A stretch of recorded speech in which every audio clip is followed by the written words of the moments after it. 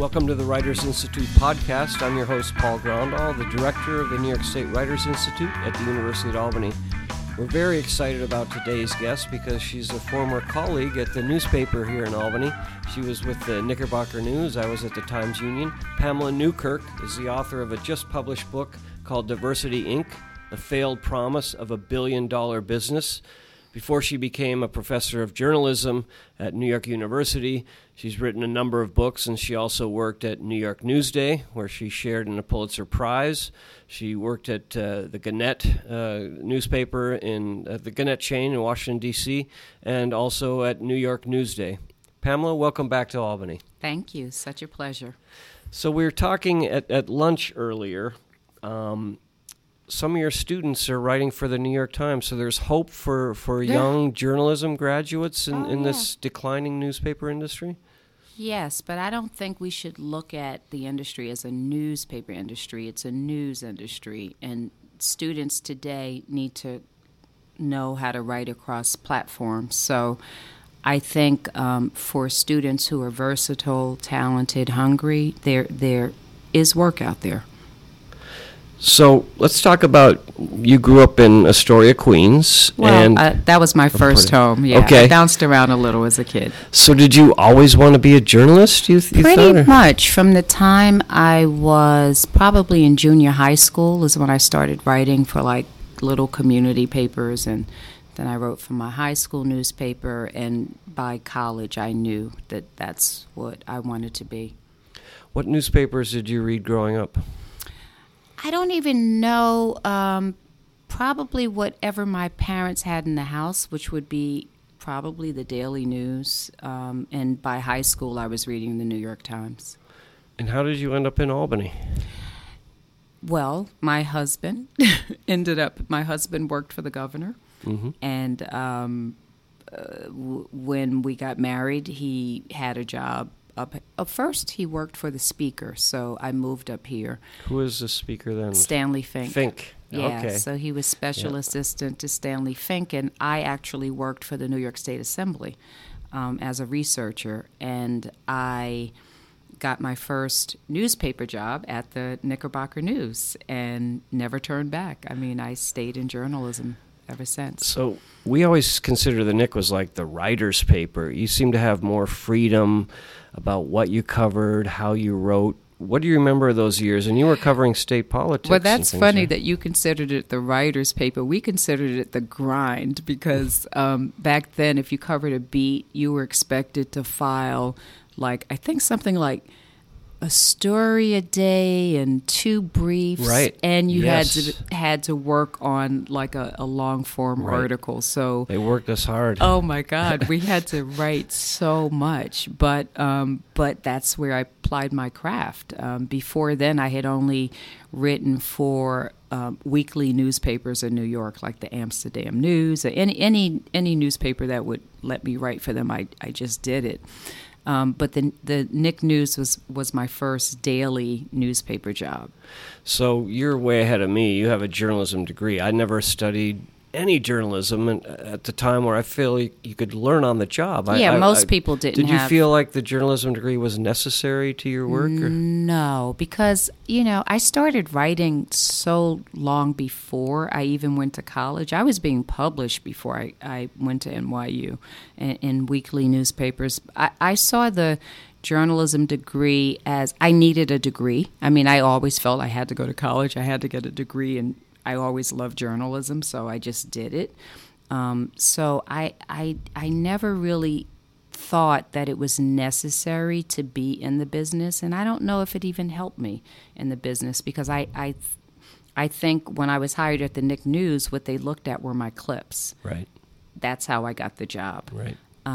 But I think today it's a lot different because we talked about this. Back then, you could really learn your craft in the newsroom. There were people, helping you and like working with you. And they still had copy editors who would right. look over your work and make right. you better. They'd and say, here's a hole, here's you need to fill this. Exactly. But there's very little of that guidance and mentorship that that used to happen in the newsroom. Right. No one has time. No. Everyone is like ripping and running, and Right. you have to really hit the ground running when you.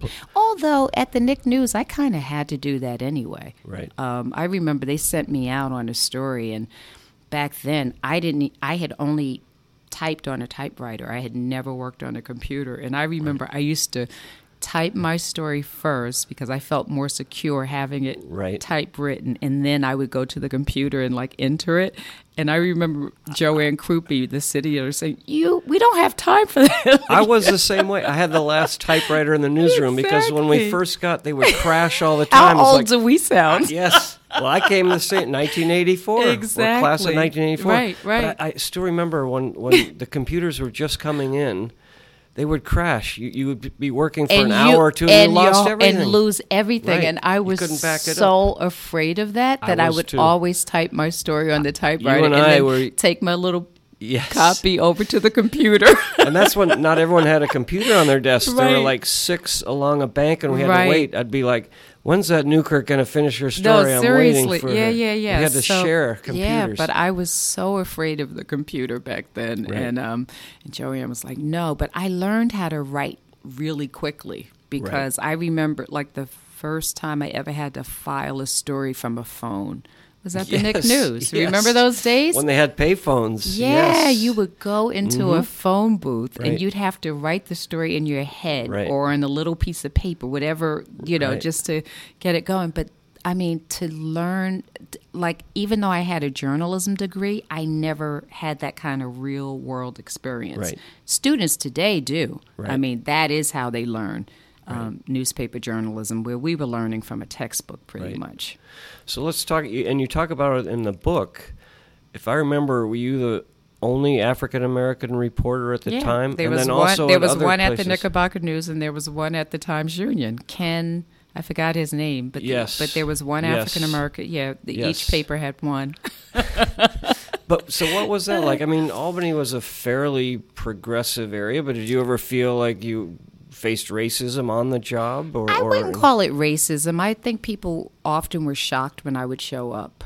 Some people made little comments like, who writes the stories for you? Or, I mean, I was going into neighborhoods where many of those people never really had interactions with an African American. Right. So I was pretty much an aardvark. Right. Yeah. Right. But it didn't bother me. I mean, I grew up going to schools where I was often one of few African Americans, so it wasn't foreign to me to be in that situation. I would imagine it would be difficult for someone who did not have the kind of experience I had growing up. Right. So let's talk a little bit about Diversity Inc., because one of the areas you really look at is the newspaper industry, which you came from. And I can remember editors often going to conferences for minority reporters, but for whatever reason, we never had many hires. And when exactly. Our like I say, you're one of our superstars, but 3 African-American women who were great reporters. Theola Labbe went to the Washington Post. Lydia Polgring went to the New York Times. Albany was just like a quick stop. You went to Washington. Oh, it wasn't that quick. I was there, you were there 4 years. That's quick. I was there 33 years. Yeah, right. But so what? Let's look at the newspaper industry. Why has it not really moved the needle on the number of minority reporters? There is no good reason. So there is a pipeline. There's always been a pipeline. Yeah. I remember, being a young journalist and going to like National Association of Black Journalists conferences, and you'd have editors from every newspaper, and you'd have all of these young, eager, aspiring reporters who would like line up to be interviewed by Newsday, New York Times, New York Post, like all of the editors from around the country would come to these job fairs, and very few people would get jobs. So that has been the case for my entire career, which is partly what inspired me to look at this whole idea of diversity and how companies claim to want it. And, they hire these czars and they construct these major apparatus, diversity apparati, and yet the needle barely moves. Right. Yeah. Even journalism, I mean, we have a lot of colleagues and friends that we knew from 30 plus years ago, but even that industry, which seemed to have its heart in the right place, I'm trying to understand why fewer, and was it better at the larger papers? I never worked at a large. Well, it's always better at the larger papers, but the problem is to get to the larger papers, you have to get into the smaller papers. Right. I mean, that's where you get your training. Right. Very rarely can you start at a major metropolitan newspaper. You start at places like the Nick News, the Times Union. Right. And so that is what has been the problem. It's like getting in so that you can, at some point, make it to a large paper. Right. So this book, were you kind of this in the back of your mind when you were still in daily journalism? I mean, you've been at NYU for 26 years or 25 years. Mm-hmm. I mean, you're still a journalist. You're doing books. You're doing reporting. But was it that initial that you didn't see many people of color in the newsrooms? You probably remember my first book is about race in the news media. Right. So my first book looks at the entry of African Americans into mainstream newsrooms beginning in the 1960s after urban unrest kind of highlighted the exclusion of people of color from like every major industry, and journalism was just one of them. And so as a result of President Johnson's National Advisory Commission on Civil Disorders, the Kerner Report, many newsrooms opened their doors for the first time in the 1960s. And at the time, journalists of color were like less than 1% of newsroom workers. And I think over 10 years it was 4%. But now it's about 5%. So we're talking about 50 years of having pretty much the same conversations about diversity. And while we have more and more students of color studying journalism and having the training, the numbers are not really reflecting that kind of shift. I pulled out for our evening discussion. We'll talk much more in depth about this book, but I pulled out some numbers that you use, and for instance, whites make up 60%. So higher education, your other area you've worked. Whites make up 60% of the U.S. population, have 81% of the full-time professorships. African Americans and Hispanics, 31% of the national population, but just 4% for African Americans, 3% for Hispanics at universities and colleges. I think many Americans have a much rosier picture in their mind of the kind of progress that we've made. And while it is true that in the 70s, the doors began to swing open for people of color in fields from which they had been excluded, in the 1980s, the backlash to that progress has caused many of those numbers to either stall or actually reverse. So many of the gains that were made in the 60s and 70s have been erased. But where does this money go? Is this why you call it the billion-dollar business? Because here's Ivy League institutions. Brown, $165 million to diversity. Cornell, $60 million. Yale, $50 million. Dartmouth, $23 million. Johns Hopkins, $25 million. Where is that money going? Well, those initiatives are for faculty targeted hiring to increase the faculty of color. But what I'm writing about mainly is the big business of diversity. When you look at the number of diversity czars that companies hire, and diversity consultants, and diversity conferences, and diversity climate studies, and like all manner of studies and money that is that just billions of dollars a year. A waste of money, and it's just lip service, or they're just have the wrong solutions? Well, because I am not a psychiatrist or psychologist, I can't tell you what's in their minds. All I can tell you is that many companies are doing the same thing, and they claim they're expecting different results. And you would think if you're spending billions of dollars and you're not moving the needle, maybe it's time to change course and do something different.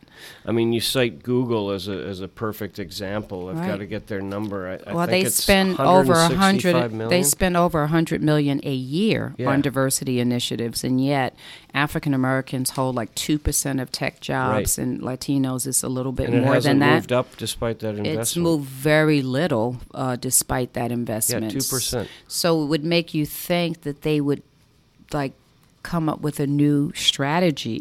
Maybe what they're doing is not working. And, and that's what I found, that many companies are doing the exact same things. And then, every year they throw up their hands saying, oh, these numbers are so disappointing. Well, maybe there's another way to go about this. And the good news is that in the process of doing the research, I did find strategies that companies have used that have borne fruit. So one was through the courts, the lawsuit at Coca-Cola. That was a pretty dramatic turnaround. So 1999, the class action suit. At the time, salary for white workers at Coca-Cola, median salary was $65,533. For black employees, $36,596. And so they settle out of court. Right, and oftentimes African Americans and whites in the same position had showed that whites were making a lot more. So I guess they took it to heart, because between 2000 and 2005, you point out, Coca-Cola increased first its female senior leadership hires with women, 8% to 27%. And minority leadership hires 8% to 21%. Right. So they can do it. Which shows it can be done. Does it take a threat of a lawsuit? Well, in their case, it took a lawsuit, but other companies have been sued and have not shown that kind of dramatic change. And it's the way they did it so systematically. There was a lot of intention. There wasn't just lip service. It wasn't just a public relations ploy, that they really took it to heart, and they, over 5 years, examined the metrics across the country based on race and gender, and they actually could detect in real time, were the salaries on an equal plane, were the bonuses on an equal plane, who was being hired, who was even being considered for jobs, what did the candidate pools look like. They were able to detect and then disrupt patterns of bias. That's what you talk about a lot, even in higher ed. What you also, like the newspaper industry, you think their heart's in the right place or they're on the right side of history, but you show how flawed the search committee is in a lot of these. There's no diversity representation on the search committee, and the pool, surprisingly, offers no diversity. Well, it's kind of hard in industries that have no diversity to have hiring searches that that bring in diversity. Part of the problem, I'm not writing about Ku Klux Klan style racism. I'm writing about the way we live, in that, we live in a really segregated society. Our social spheres are segregated. Our churches are segregated. Our schools are segregated. So, not surprisingly, our workplaces are reflecting our social worlds. And that is a self-replicating kind of process. So, without intention, these things don't just happen. I mean, it's something that you have to really look at and want to change. And I think some think it's going to happen by osmosis, but we have to interrupt something that is problematic to begin with.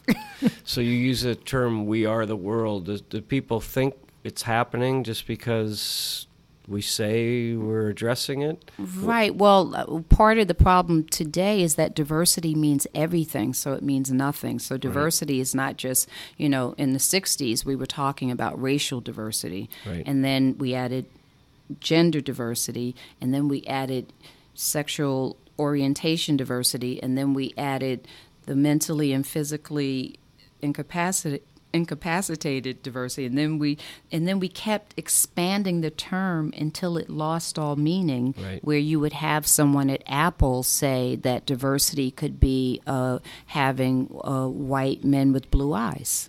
Right. So it just kind of undermined the whole idea of racial equality in dealing with historic omissions, right? Because now that's kind of off the table because we're talking about, we're just all, about diversity. Kumbaya. Well, yeah, kumbaya, yeah. But what about racial diversity? What about, that age-old problem that this society has had, the historic exclusion of people of color, just based on race?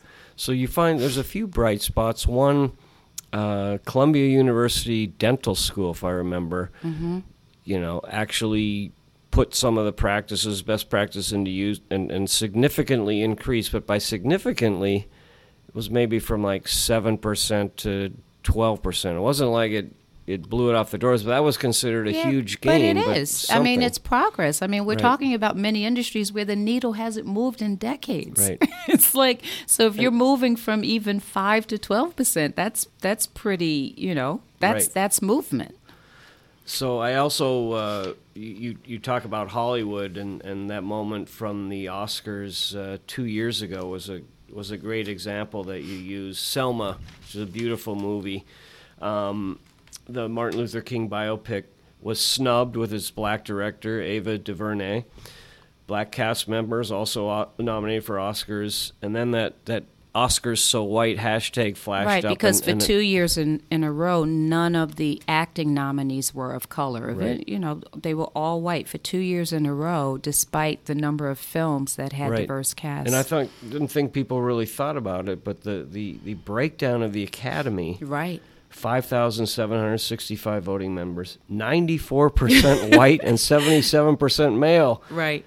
That's an explanation for why only 4% of the Oscars were awarded to black actors over 80 years. See, exactly. So now, 4 years, has there been progress? I think there has. I think of like Moonlight. There has, and but this becomes the diversity kind of quagmire, right? So there's progress because there's this backlash to the lack of progress. And then people think, oh, yeah, well, you got to give it to them just because. Right. But how about you excluded them for 80 years? Right. And maybe there should be a fairer process. Maybe we should consider other people.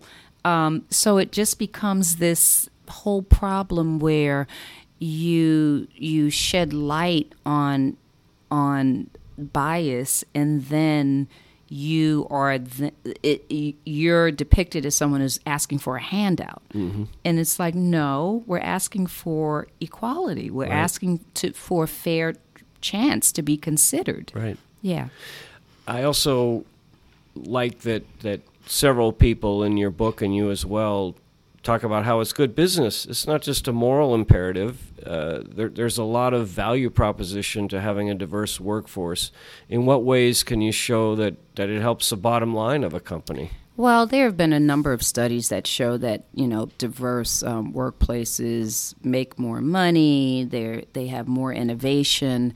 You could find a number of studies that show that. And I guess for me, my interest is more in living up to the ideals of our nation, e pluribus unum, out of many one. Right. And having, people like to think that we're in the situation that we're operating on a level playing field, and the reason why there's no diversity in film and in fashion and in higher ed and in all these fields is because people of color are not up to the challenge. Right. And that is also dispelled just looking at the numbers of people of color with advanced degrees coming out of some of the top universities in this country, in addition to looking at creative fields where that's not even a requirement and they're still shut out. Right.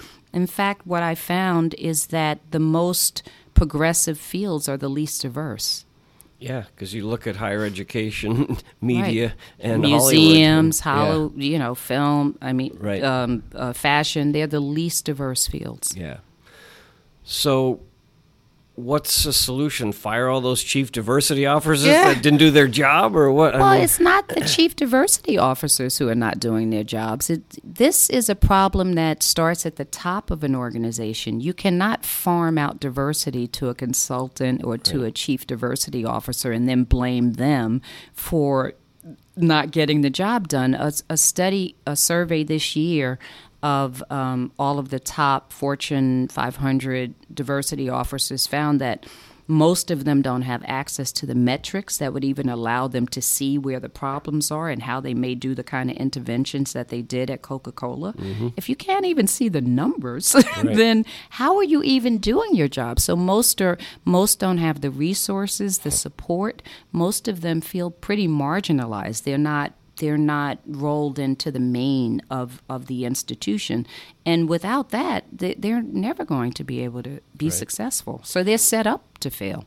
And you adapted an excerpt for the Chronicle of Higher Education, and it's pretty tough. You call out presidents that it really starts from the top, and they have not been really behind this effort. Can you talk about what the responsibility and the role of the very top of the leadership chain in colleges and universities? Well, if this issue is not incentivized at the top, it's never going to happen. It doesn't even have a chance to succeed. Even when it is incentivized at the top, there's pushback. Diversity is not a popular issue. And so, if you're not up to the pushback that you get, if you're not someone who's going to lead the charge on this issue, if you're going to fold every time you get some kind of, little uprising from your faculty, then it's not going to happen. Yeah. It takes leadership. That's what leadership is, right? So what are some other companies that Coca-Cola after the lawsuit, or Columbia University, a couple that I found? What are some other companies that you find good models? You can look at magazines that keep lists. I didn't do lists. I wanted to just look at examples of companies that have changed from being found by the courts to discriminate, and then how they changed over time. I'm sure there are other companies that have made the move, but if you look at the metrics of companies across the board, many are not diverse. Right. Especially at the leadership level and at the board membership level. That's where companies are most lacking in diversity. Where do you find reason for optimism then? It seems pretty bleak. Basically, it's a very critical that it's been a failure. Corporations have failed to do what they said. But that's the nature of the beast. That when companies can hide in the shade, these things happen. And maybe when they're called out, things can change. Coca-Cola, I don't think it's bleak. I think many have been deluded by this sense that we've made more progress than we have.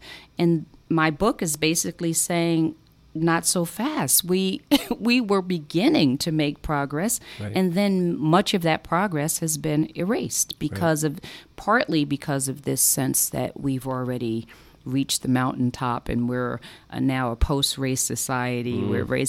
That's part of the problem. There's this delusion around where we are. And if people have a clearer sense of the problem, there is a chance that more institutions will take to heart, what's happening. Right. I hesitate to bring him up in this conversation, but I think it's part of it. The elephant in the room, President Trump. Right. What do you think his almost 3 years have done to this? Well, I think his contribution to this discussion is it woke people up from this dream of a post-race society.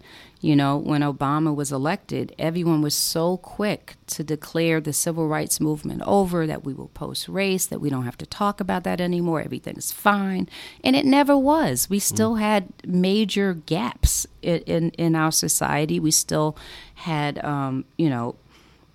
just systemic problems around race, whether you're talking about housing, education, and while we were beginning to close many of those gaps, we took out our foot off the pedal, and the problems then begin to fester. So, if without intention and without attention, we're going to continue to have this problem. We cannot continue to declare victory every time there's symbolic progress, which is what we did with Obama. That was an important, development in our history, but Obama was always a symbol of progress. He did not represent where African Americans as a group were in this country. There was still major disparities in every social indicator, whether we're talking about health or education levels or, the quality of our schools.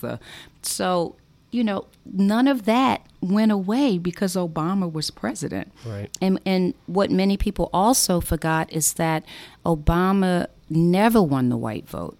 Mm-hmm. And I think there was just this whole idea that white America had overcome some of its racial issues. Now, like I said, Trump's contribution is he's brought it out in a way that no one can deny the racial problems that many of us knew were there, that people denied. Right. Can't deny it anymore. No, exactly. So let's talk about writing this book. You thank a lot of people in your acknowledgments. You've got good colleagues, and NYU has been very good to you. But talk about McDowell Colony, for instance, when you went to work on this book. Mm-hmm. What about it? It was great. Yeah, but you got to stay in a famous cottage. I stayed in the cottage where James Baldwin had stayed, and that was very inspiring. That's great. Yeah. And so do you write in kind of bursts, or are you writing bits of it while you're doing the research, or do you get all your research and then go lock yourself away and write in a long stretch? How do you like to work on your books? Well, when I'm writing, I write every day. So I treat it like any job, kind of a 9-to-5 job. Yeah. Start in the morning, go to lunch, go back, end by 5, 6 o'clock. Yeah. Have your life, and then do it again the next day. So you still are a journalist and also an academic and a writer. Do they all work together? Is it a tension between making time more for one than the other, or do they all merge together seamlessly? They kind of merge seamlessly. I don't really separate journalism from being a writer, researcher. I mean, being a scholar, I think it's all the same. Scholar means probably that you have more of a historical context for what you're doing, that you may go deeper into history, deeper into research than you have the luxury of time to do as a as a journalist. Right.